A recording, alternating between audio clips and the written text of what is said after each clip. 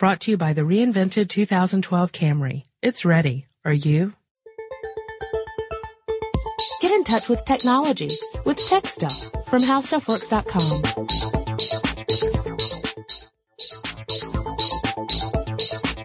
Hello there, everybody, and welcome to Tech Stuff. My name is Chris Pollette, and I'm an editor here at HowStuffWorks.com. Sitting across from me, as usual, is senior writer Jonathan Strickland. Hey there, everybody. Alrighty.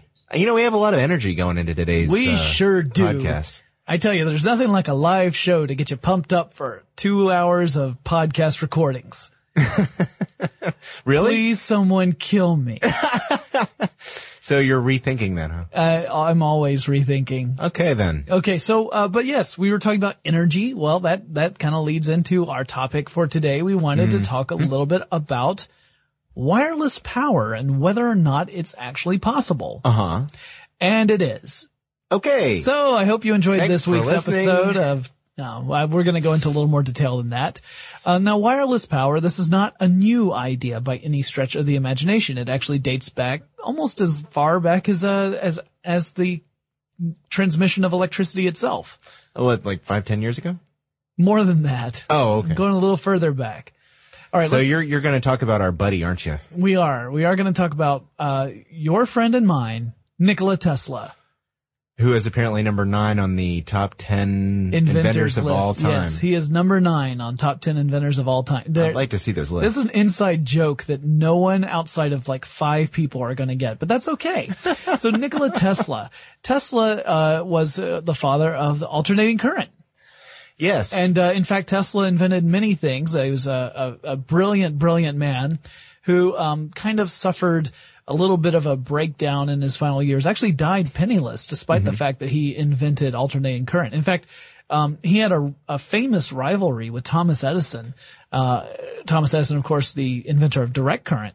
And Tesla actually managed to land a lucrative deal, in a way. He landed the chance to provide electricity to the World's Fair in Chicago. That was a big deal. I mean, of course, the entire world's attention was directed on this city. And so Tesla, very well, he's famous for a lot of things involving electricity for a good reason.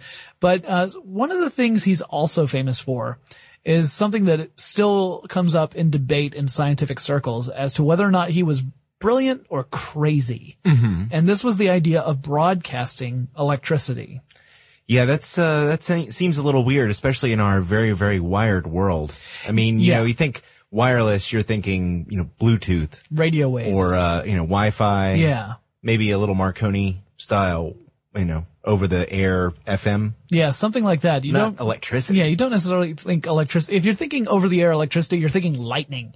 Right. But you may have heard of these devices known as Tesla coils. Oh, yes. Which can put off quite a bit of electricity, some high voltage electricity. And can even be used as musical instruments. Yes, Architect does a great act with Tesla coils from creating music. But just don't get in the way. No, unless you're in a Faraday cage, stay far away from the Tesla coils because they could kill you. So yeah, it's for the well-grounded audience. But one of the things that Tesla tried to create was, he did this project in Colorado. Wardenclyffe was the name of the project. It was this enormous Tesla coil tower. And the idea here was that he was going to use the resonance of the earth to broadcast power, throughout the atmosphere. And this would eliminate need for, infrastructure like cables and wires. It never really worked. Part of the problem was that he ran out of money midway through the project. His investors pulled out when they thought that he was depending on who you ask. Some people say they pulled out because they thought he was crazy. Other people say that they pulled out because they were worried that it was going to affect, other, financial, endeavors down the line. The idea being that there'd be no way to monetize this because Tesla would have found a way to provide energy essentially for free. Right. And that did not make people happy who, depended upon energy, as a means of making money. So depending on who you ask, they either thought he was crazy or they thought they were going to bankrupt him. And, they pulled out and he was unable to finish his project. There were reports that he had supposedly been able to, to light several light bulbs that were 26 miles away from his tower. But that's unsubstantiated. At any rate, Tesla kind of comes up with this idea about broadcasting power. It never really comes to fruition. He dies penniless. And then, no one's really able to necessarily replicate Tesla's ideas. He didn't leave very good notes. So it makes it very difficult to try and figure out exactly how he was designing this and whether or not it would work for realsies. Yeah. That's a technical term. Yeah. Yeah, actually, that's one of the things that makes him so much fun to study, is that he is so enigmatic. Yeah. And, hard to duplicate the experiments and just that whole, Tesla mystique. Plus, it's, electricity. I mean, seriously. And he did have some very well documented quirks. He did have some signs of obsessive compulsive disorder. He was frequently washing his hands, and he didn't like to touch other people. And he also reportedly suffered from hallucinations, very vivid hallucinations throughout his life. And so there are other elements to his psyche that bring into question, how sane his ideas were toward the end of his life. However, we now skip ahead, and wireless power is a reality. With limitations. Well, it's funny because people, this was all the rage at CES a couple years ago. Yeah. Talking about this new way of charging up your cell phone or your iPod by, laying it down on a mat instead of plugging it into the wall. And everybody was talking about how cool this idea was. And it is cool. Absolutely cool. At least in my opinion. Because you don't have to mess with, your wiring and finding the right adapter. You could just lay it down and it's charged. But, it's funny because snagging it and knocking the phone off the counter. Oh yeah. Or the cat, knocking the cat off the counter. Oh, the cat knocking the phone off the counter. I got it now.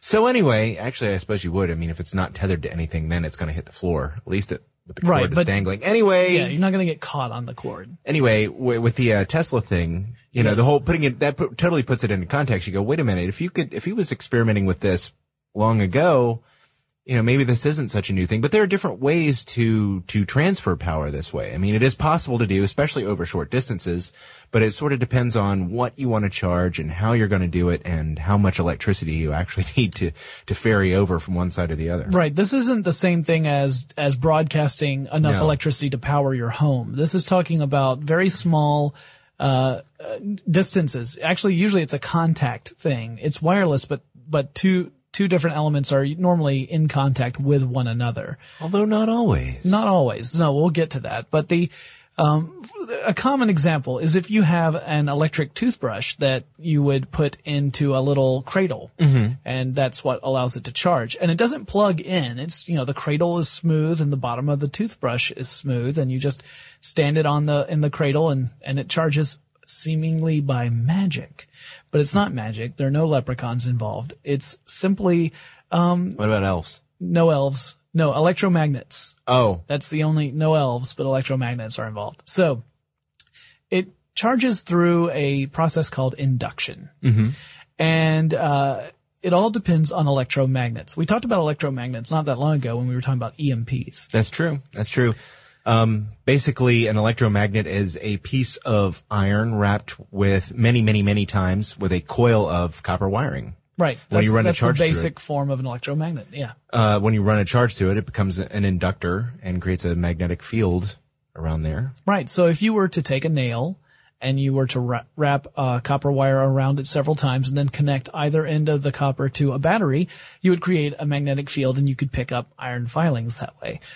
Pretty much anyone in a physics class or even elementary school has done this sort of thing before.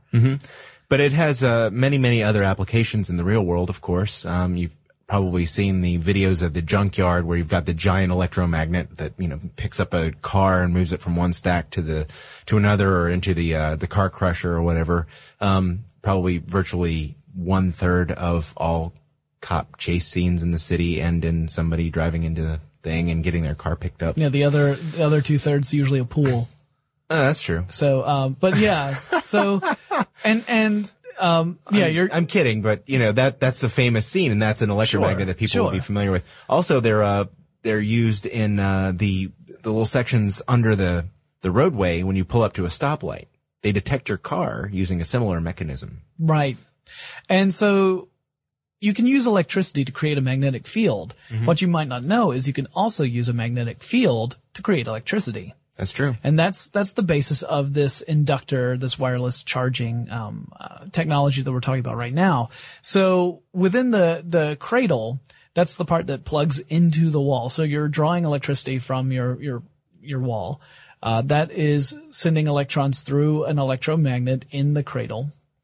When you put the toothbrush in there, the toothbrush in its base has essentially another coil inside of it. The magnetic field will induce electricity within that coil and charge the battery inside the toothbrush.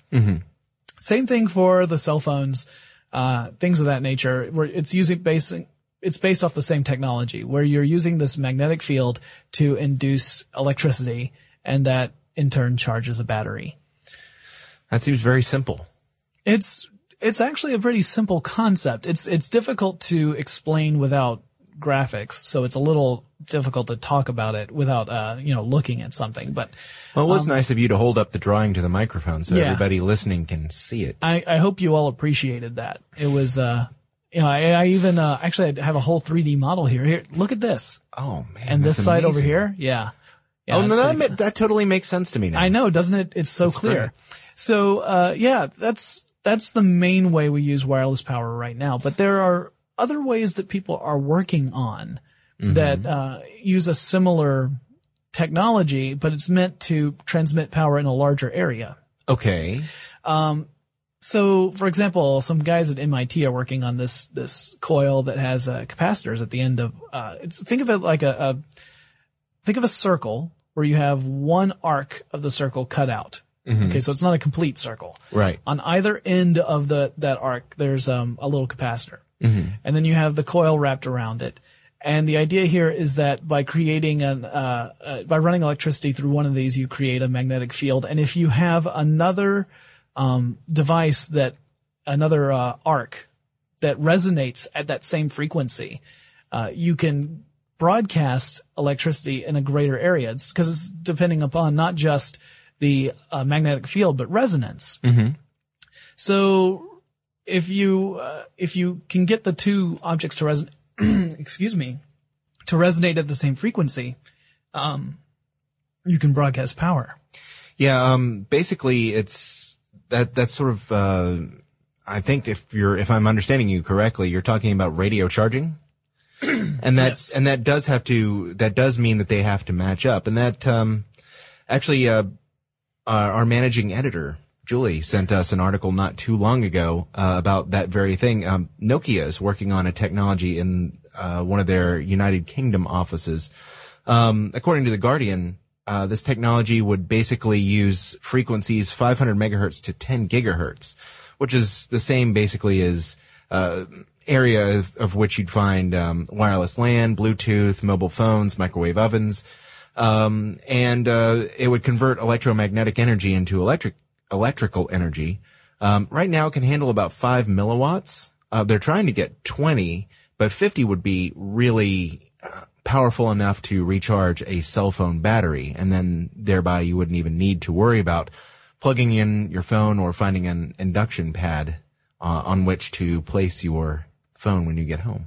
Yeah. So you can, with one of these systems, if you were to perfect it, you could have a single powered coil that provides enough of a magnetic field to charge multiple objects all at the same time. So you could have like a room in your house, which was the charging room.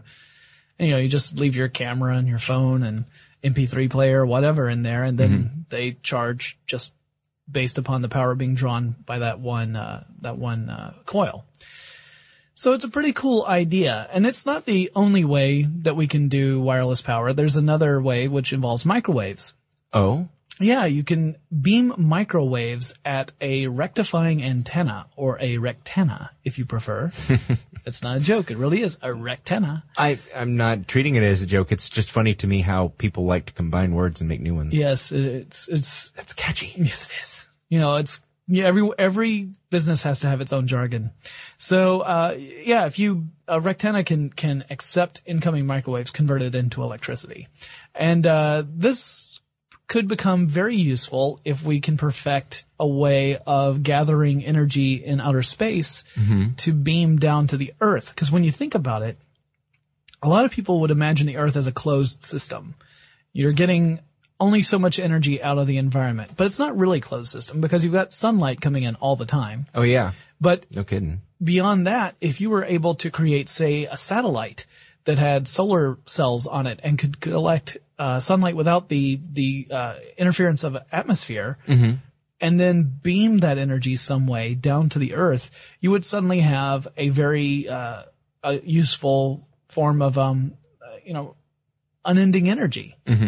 Now, there are some problems with it. I mean, obviously you have to create a device that can beam a microwave beam at a very specific location. You have to have the antenna there to pick up the beam. Some people are worried about the idea of microwaves hitting the Earth all the time. There was a discussion of possibly putting an entire solar farm on the surface of the moon. But of course, the moon is not always facing the same part of the Earth all the time. So in order to get the beam to the right antenna, I suppose either you could build a series of antennas, or you would have to have some sort of reflective satellite network so that the beam hits a satellite and that in turn beams it to another satellite until you have a direct line of sight on the proper antenna, and then you could beam the energy down to Earth. So it's not the most perfect system. Also, another problem is that if anything were to happen to the solar panels on the moon, you'd have to have some way to fix them. So there's a good chance that you would need either some sort of really advanced robot or more likely some sort of lunar base in order to maintain the solar panel farm. Otherwise, something goes wrong and then suddenly your perfect source of energy is no longer so perfect. Yeah. But it's funny because you talk about things like, can we convert electromagnetic spectrum into electrical energy? Like, well, light from the sun carries quite a bit of electromagnetic energy, and we use solar panels to do just that. Yeah, so they're not terribly. You don't think about that as being the same kind power of thing, but that's. It's kind of the ultimate in wireless power, because you think about all the plants that use the sun's energy. I mean, that's wireless power. But, solar panels are not, the biggest problem we have with solar panels right now is that they're not as efficient as we need them to be in order to really get the most out of them. I think the efficiency is down in the teens or the 20s maybe. So that's pretty low. That means that you're losing 80% of the energy that you could be harvesting if the technology were perfect. But it has increased significantly in the past few years because they've done so much more research on it. Yeah, and of course the push toward green technology over the last few years has spurred on even more research and development as companies see a way of possibly making a profit off of this. Yep. I mean, you've got people who are willing to pay to make their lives more green and environmentally friendly, and once you start making sure that the whole process is economically viable, then usually the research and development quickly follows behind. I wonder if not to be cynical, but I wonder if the market for copper stolen from streetlights is going to drop if we switch to all inductive and all resonant and all wireless radio power. I'm sure there will always be a market for jewelry that will turn your arm green. You really are cynical today. I'm just saying, I've got some nice jewelry that turns my skin green. Okay, all right. It's not as nice as it could be, I guess. Well, see if I ever give you a penny for your thoughts. So, because you'll turn your thoughts green. Talking about the microwave transmission again, just really quickly. Okay.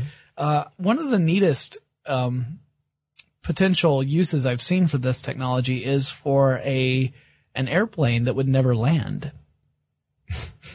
That reminds me of a They Might Be Giants song. Well, this would be an unmanned vehicle, obviously. Oh, okay, good, because I was wondering what you were going to do, No, an unmanned drone, but it would have a Rectenna on the plane itself, and you would beam microwaves to the plane, and that would give it enough energy for it to maintain its flight. And if you were to have enough, devices here to beam microwaves to it, it could fly indefinitely. All right. So do you have anything else on wireless power today? No, but I do have something else. You do? Yeah. I have a little listener mail. Ooh. This listener mail comes from Sergio. And Sergio says, folks, you said that Linux is a derivative of Unix. But Linux is a recursive acronym that stands for Linux is not Unix, just like GNU, which stands for GNU is not Unix. Linux may look and feel like Unix, but it is not Unix. It was mostly written from scratch, and the kernel probably shares little if no code with AT&T's Unix. This is all about patents, copyrights, and being free/open source. Regards, Sergio. Sergio, we totally understand where you're coming from, and we're not arguing that. What we were trying to get at is that Unix spawned or we should say Unix inspired Minix, right? Yes. Which was a project that a college professor created to create an open source, operating system that people could fiddle with the code. And then, Torvalds saw Minix, and that took from that the inspiration to create, Linux. Mm-hmm. So it's not a direct derivative of Unix. Unix inspired Minix, which in turn inspired Linux. We were kind of using shorthand in that particular episode, and it possibly in the process made it, less accurate than it needed to be. At the time, though, we were worried about getting too technical and losing all the people who had never heard of Linux to start with. But thank you for writing in and keeping us honest. Definitely. And a couple of other people made the same sort of point, and we heard all of you. I just read Sergio's because it was a good representative email. Mm-hmm. So if you guys have any comments you would like to make, any questions or suggestions, criticisms, that sort of thing, you can write us. Our email address is techstuff@howstuffworks.com. You can read all about wireless power at howstuffworks.com, along with hundreds of other topics, and we will talk to you again really soon. For more on this and thousands of other topics, visit howstuffworks.com. And be sure to check out the new Tech Stuff blog, now on the How Stuff Works homepage. Brought to you by the reinvented 2012 Camry. It's ready. Are you?